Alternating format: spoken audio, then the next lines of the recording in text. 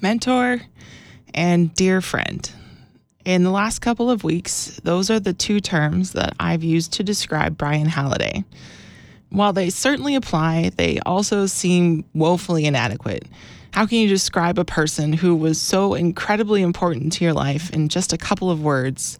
You can't. So I'd like to tell you a few stories instead. I was 17 when I met Brian, and up until that point in my life, my entire ambition had been to become an Olympic soccer player. But I was just coming back from this reconstructive knee surgery, and that dream was painfully receding. So I'd settled on pursuing a degree in library science because I loved reading, and, well, what else was I going to do with my life? I didn't have any idea, and that seemed like the most sensible option. One ordinary Saturday afternoon, I called in to answer a trivia question on Inside Soccer, which was a local talk show hosted by Brian the Doc Halliday and Brian the Mighty Quinn. I won. That small victory led to a terrifying invitation to be a student guest host while the Mighty Quinn was on vacation. Now, I was a quiet kid. I barely spoke to the people that I knew and liked. So speaking on the radio to an unknown number of people? Absolutely not. No way. Brian was persuasive, though, and eventually I said yes. I remember walking into the studio at the Clear Channel offices with my brother as a buddy and seeing all the racks of radio gear, the blinking lights, the knobs, the dials, meeting Wayne, the show's board op and producer. That was basically it. I was hooked.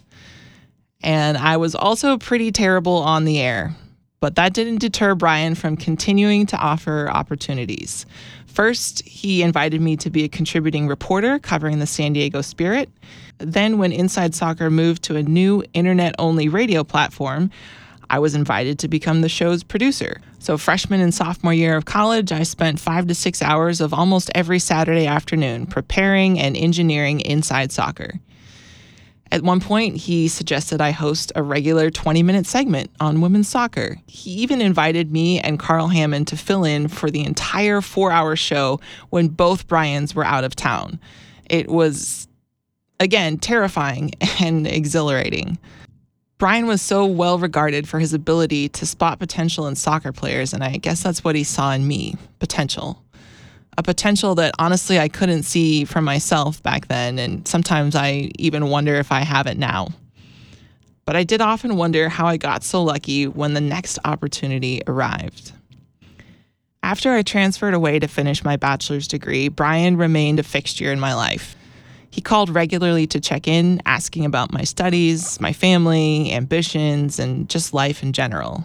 You don't call, you don't write, you don't send food parcels. That was the message that I heard so often on my voicemail. He had advice, encouragement, a listening ear, and even words of admonishment when the occasion warranted. Oh, and the teasing. There was no end to his teasing me about basically everything, which I needed because I've always taken myself too seriously and life too seriously. It's probably not healthy, and I learned to laugh at myself.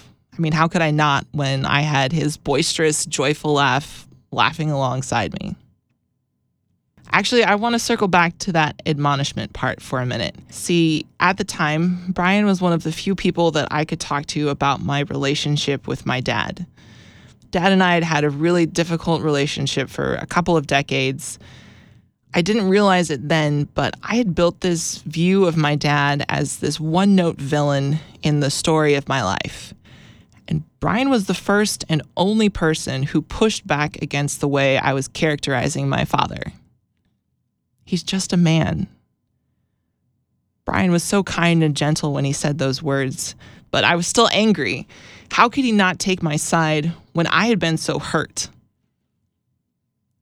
I've come to understand that Brian was right. My father is just a man. And in the years since, Dad and I have gone from cordial to the beginnings of a real, meaningful father-daughter relationship. I'm not sure that kind of reconciliation would have been possible if it weren't for the fine line that Brian was able to navigate, delivering truth with compassion and kindness. It was Brian who came up with the name Spirit of Tivavai for my documentary project. Brian, who taught me that I could do great things, if only because he told me that I could and that I would often. Brian showed me that I had a voice, both in the sense that I had a physical voice that could talk to people around the world on the radio, and in the sense that I had something of value to share with the world.